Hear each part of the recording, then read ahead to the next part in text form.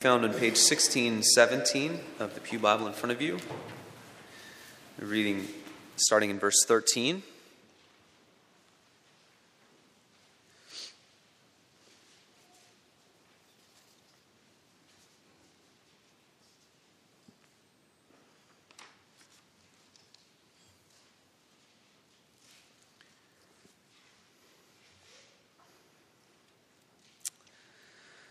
Luke 12, verses 13 through 21. God's holy word inspired for us, preserved by God through the ages that it might come to us as his holy word. It is for our good that he gives this word to us, so let us give our attention to its reading. Luke 12, verse 13. Someone in the crowd said to him, "Teacher, tell my brother to divide the inheritance with me." Jesus replied, "Man, who appointed me a judge or an arbiter between you?" Then he said to them, "Watch out. Be on your guard against all kinds of greed. A man's life does not consist in the abundance of his possessions." And he told them this parable. The ground of a certain rich man produced a good crop. He thought to himself, "What shall I do? I have no place to store my crops." Then he said, "This is what I'll do. I will tear down my barns and build bigger ones, and there I will store all my grain and my goods. And I'll say to myself, you have plenty of good things laid up for many years. Take life easy, eat, drink, and be merry." But God said to him, "You fool, this very night your life will be demanded from you. Then who will get what you have prepared for yourself? This is how it will be with anyone who stores up things for himself, but is not rich toward God." The grass withers, the flower fades. God's word endures forever. Amen.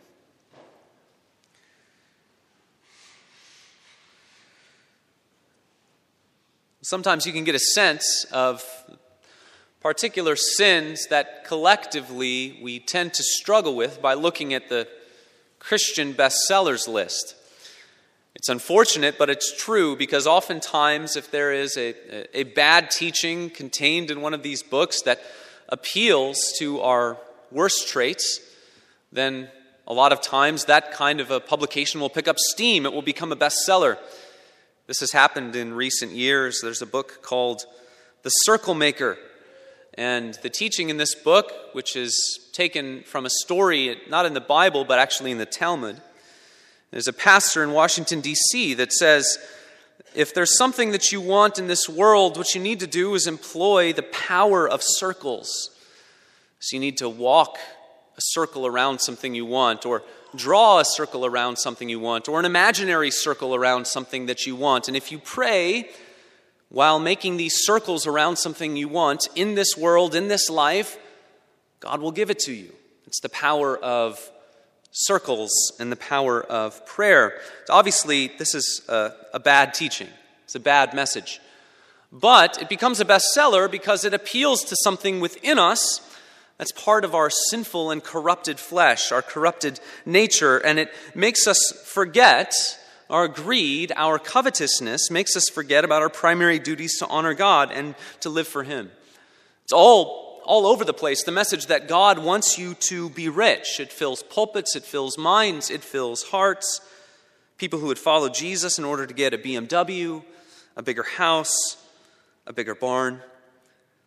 The truth is, brothers and sisters, that God does want us to be rich, but not in the way that peddlers of God's word would have us believe. Jesus has been teaching us the importance of an eternal perspective, and in the last passage, he applied it to the idea of fear. Who are you to fear? Fear God or man? You're to fear God because he's the one who holds sway over the life to come. And today, he applies that eternal perspective in the area of wealth, money, riches, greed, covetousness. And the main point of what Jesus is saying is that we are to seek the riches that are found in his salvation. And because of that, all of other things in our lives beneath that are put into right order. An eternal perspective, then, is what we seek as it relates to money and wealth. We are to seek riches that take into account the whole of eternity. Let's do that as we turn to this passage in Luke chapter 12. It begins with a man giving a request to Jesus, and it hits us as a little bit odd. So either this man didn't hear what Jesus had been saying, talking about eternal perspective and the fear of God and not fearing man. Either he didn't hear Jesus, or he completely misunderstood what Jesus was saying. He wasn't paying attention. And there was someone I heard speaking about this passage, said it as a pastor. It reminds you that not everyone is going to come away with the main point of your sermon that you intend. Perhaps that's what happens here. Out of the blue, this man says, "Teacher, tell my brother to divide the estate with me." So he wants Jesus to settle this estate dispute. Sometimes it's hard to relate to things in Scripture, isn't it? We say, well, that's part of a different world back then. The world was very different. Here is an instance where we will have no trouble connecting to what's going on here. Sadly, this is something that happens all the time in all kinds of different situations, fighting over inheritances. In Israel, there were provisions in the law, the book of Numbers, the book of Deuteronomy, various teachings about what you are to do with an estate. The firstborn son is to receive a double portion, but there is to be some allocation of goods and resources across everyone else. So this man goes to Jesus, and in his going to Jesus, he's showing that he respects Jesus' position of authority. He's saying, I want you to give commentary on my life regarding this situation. People would go to rabbis and to teachers of the law because the Old Testament taught something about inheritances. It taught something about estates. But Jesus responds in a rather stark way. Man, who appointed me a judge or an arbiter between you? Why does Jesus respond this way? Well, a couple reasons. The first is that Jesus is laser focused on his mission, right? He has come to seek and to save the lost. He's not going to get caught up in earthly things. And by doing so, he teaches us about the ways that we should prioritize our lives. It doesn't mean that Jesus is saying we should be completely unconcerned with matters down below. Matters here on earth take up a lot of our time, a lot of our mental space, a lot of our resources, and that's fine. But how are we prioritizing things? Jesus says, my kingdom, later on in his life, he says, my kingdom is not of this world. And so he tells this man that he is not going to take heed of his request. He calls him man, which is meant to, in some ways, sound a little bit cold. And Jesus, in the last passage, remember, he called his disciples friends. Jesus is a friend to those who come to him seeking mercy and grace and forgiveness, to those who come to him seeking the spiritual riches and treasures that he gives. But he is not a friend to those who come to him who think that he's going to give them an upper hand in this world. He responds to remind us of those priorities. He also responds because, being God, he knows and he senses a problem with this man's heart. Even though this man has possibly been wronged, it's very possible that his brother has done him wrong, and his brother is cheating him out of his inheritance. Even though that is true, Jesus senses that there is sin in this man's heart. And that's important for us to notice and to remember that even when we are wronged and we feel like we should be filled with righteous anger, particularly in these kinds of cases where someone has cheated us out of money, someone has done us wrong regarding an estate or an inheritance, we can be filled with righteous anger and say that we'll do anything in order to right that wrong. It doesn't excuse what that person has done, but if we are filled with greed, if that is why we are doing it, because we are coveting, because we are filled with greed, it doesn't excuse the sinfulness that we have within us. And that's what's going on with this man. So we should not use situations where we are wronged to feed our coveting, our earthly greed. We are still sinning even if we have been wronged. It's no wonder that in the New Testament the Apostle Paul will say, you can't concern yourselves too much with these things, especially amongst believers. You can't be going to court time and time again, because what does that say to a watching world when the main source of all of your fighting and all of your quarrels is earthly riches? There's a situation I knew of two brothers who were caught up in one of these battles, these estate battles, and they went to court over it. And while they were in court, sort of the economic downturn back in 2008, and As a result, this estate was worth millions and millions of dollars.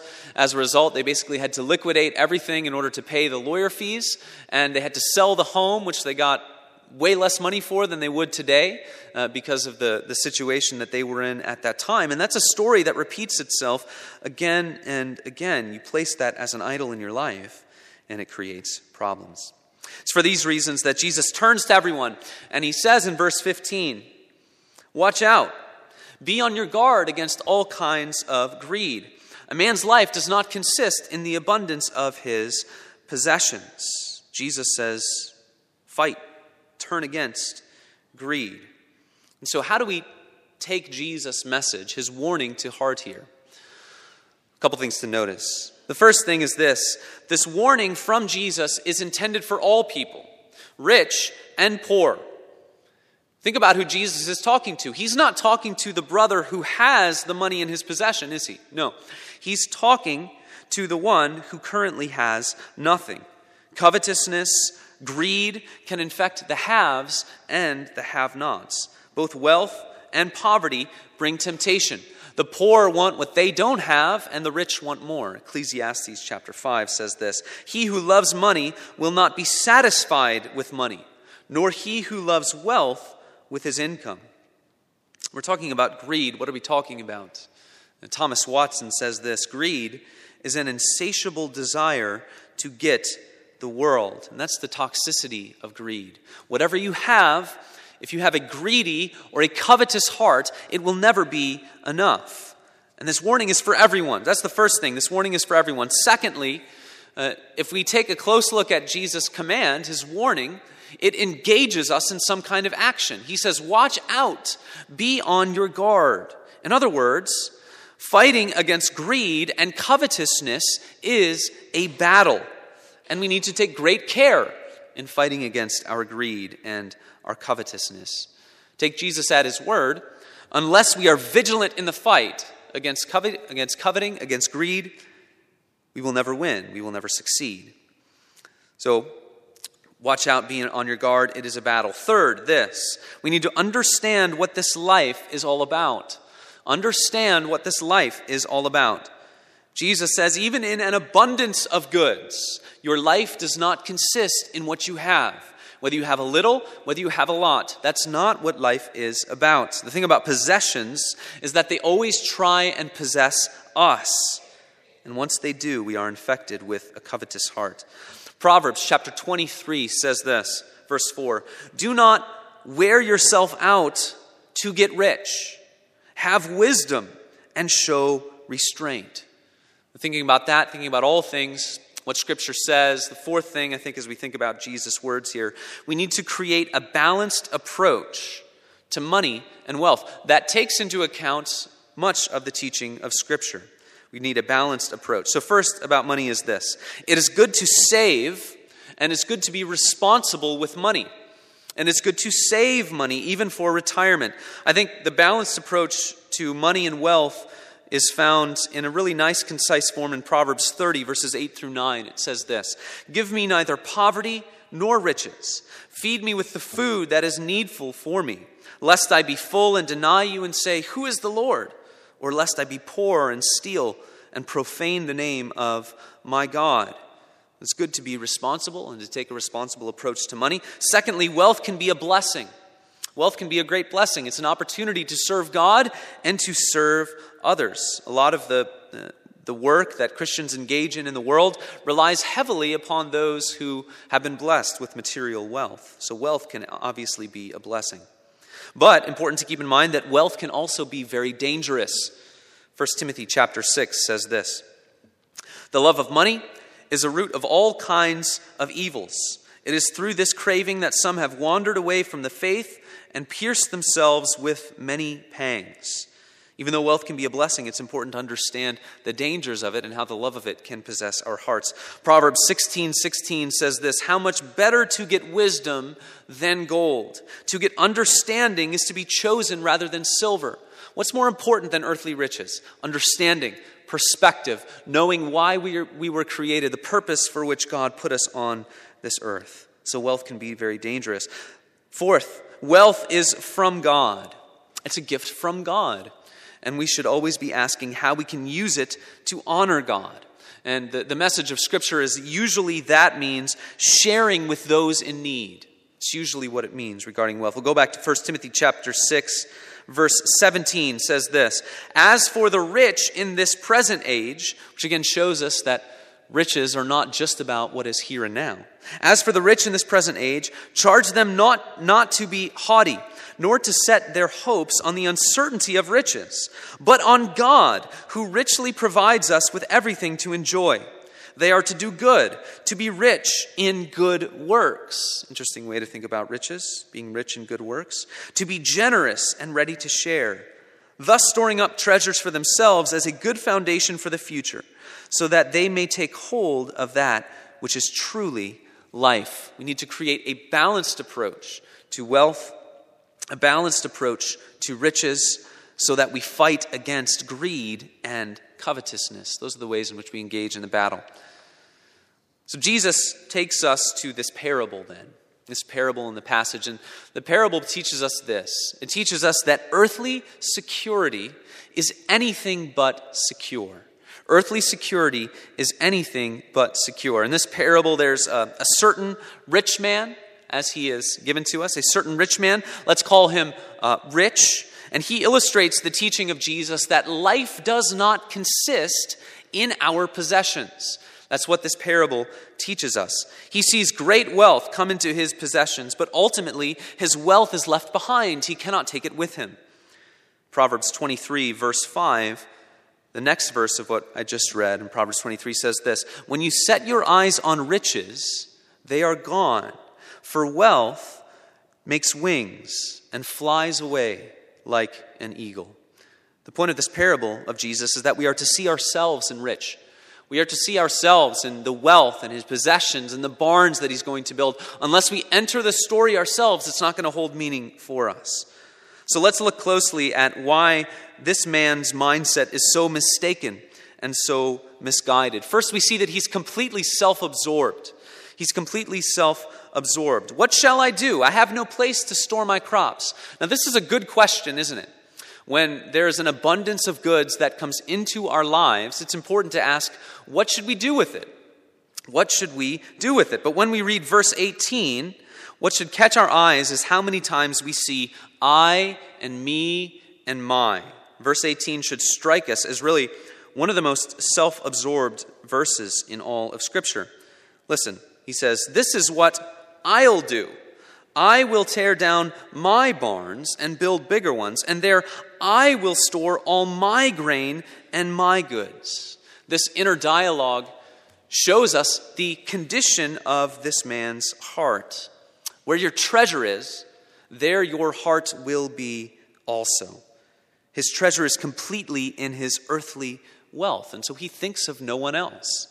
He thinks of bringing no one into the consideration of his mind, what he is to do with all that has come into his possession. This is how idolatry tends to work, isn't it? If we look at what the Pharisees, why Jesus has rebuked the Pharisees earlier on in this chapter, it's because the love of their status, the love of their recognition has removed the love of God and the love of neighbor from their hearts. What you treasure will always push other things to the side. You cannot serve God and money. This man is serving money.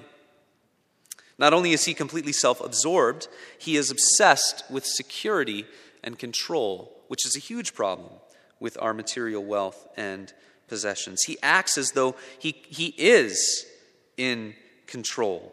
He acts as though he is the one who is determining all of his tomorrows. James chapter 4 warns against this and says the control that we think we have over our lives is merely an illusion.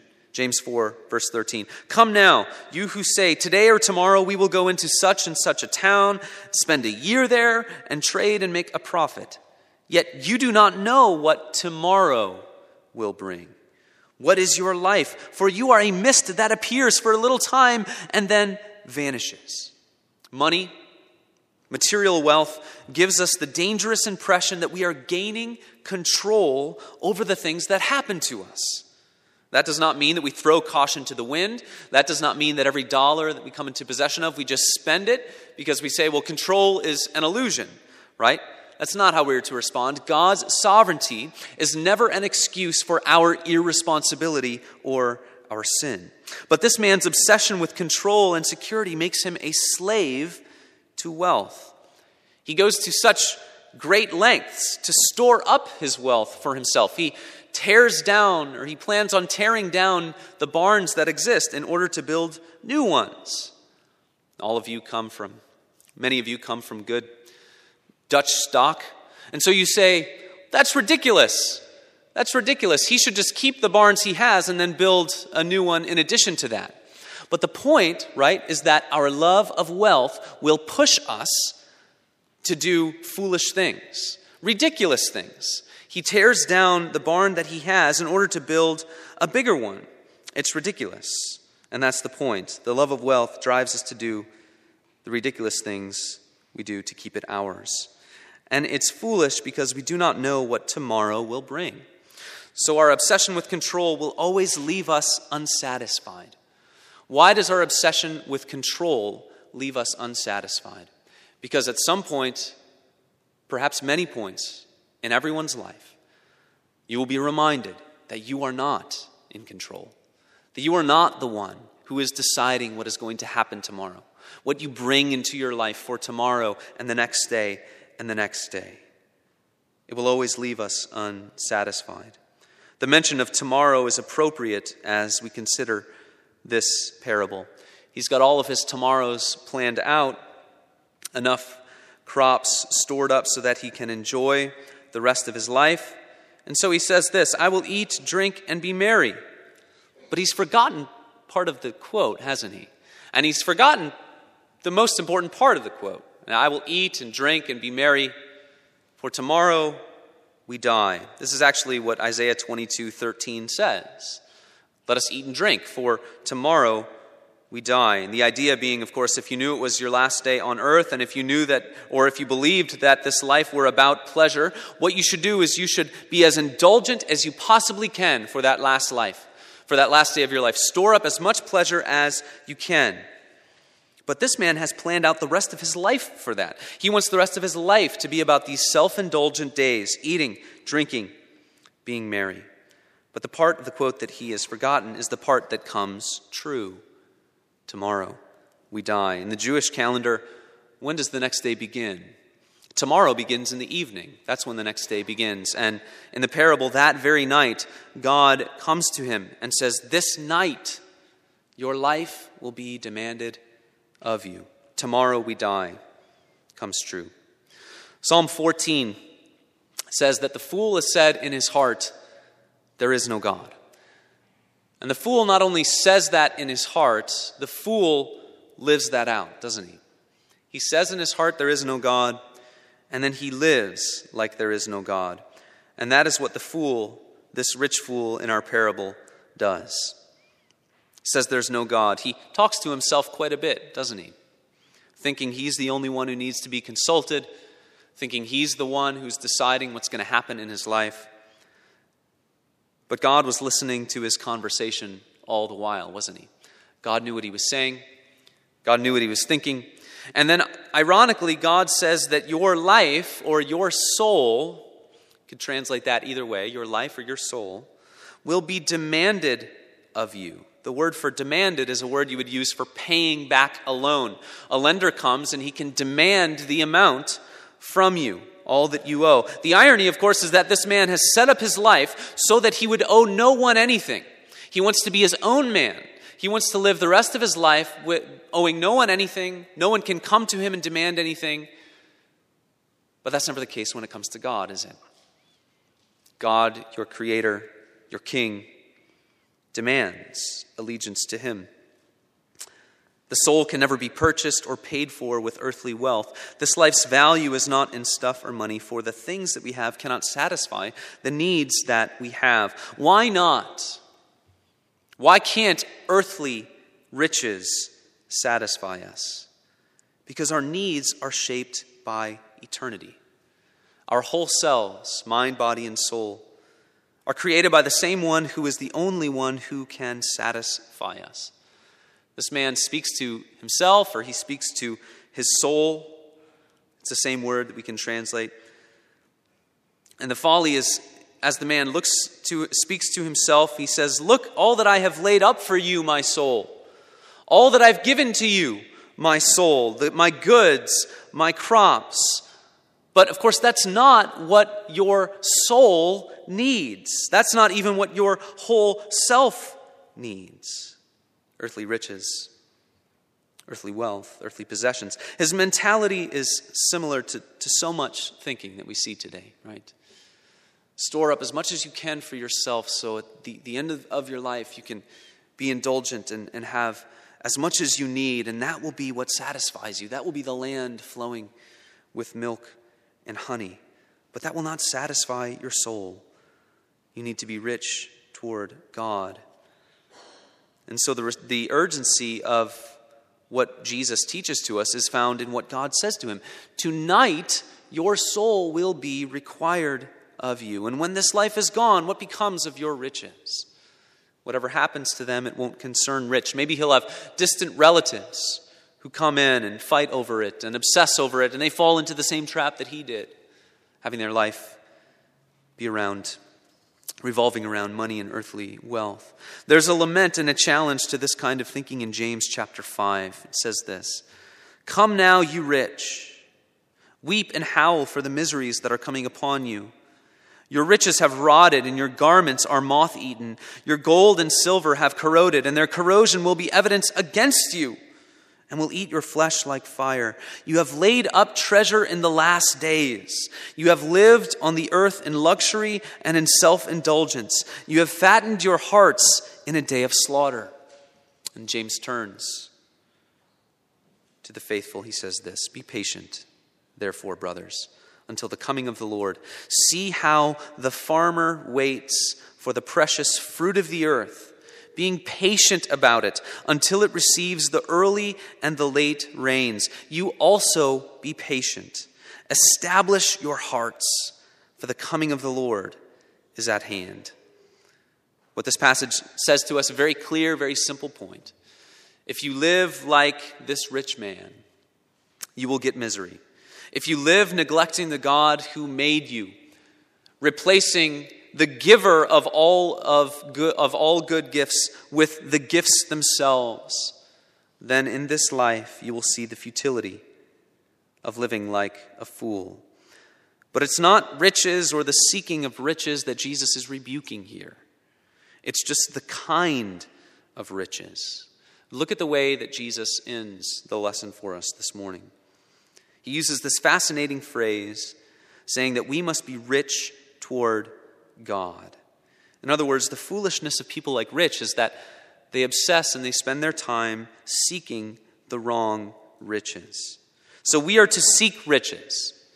All of those desires that we have, the desire for security, the desire to treasure something, the desire to have security and wealth stored up, all of those things are good, but they can get twisted and mangled and earthbound. And what Jesus is saying is all of those desires within you can only be satisfied by the one who made you.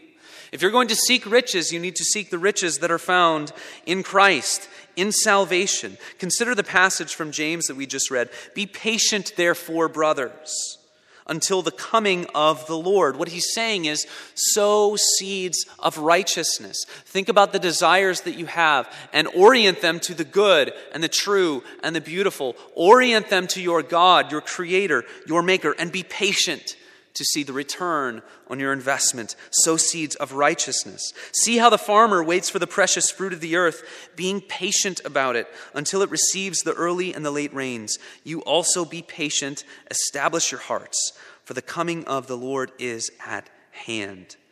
This life is fleeting. Sow seeds of righteousness and seek the riches that come in Christ, the righteousness that comes in and through him, and seeking the glory of God in his life. And that's where it begins. We need to understand the kind of riches that come to God in the gospel. He who was rich became poor so that through his poverty you might be made rich. How can we be rich toward God?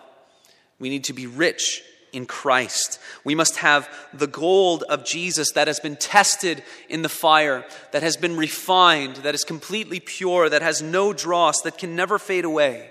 His forgiveness, His righteousness, His life given to us by God's grace. That is how we are rich toward God. Orient all of your desires to that which is eternal, that which will never fade away.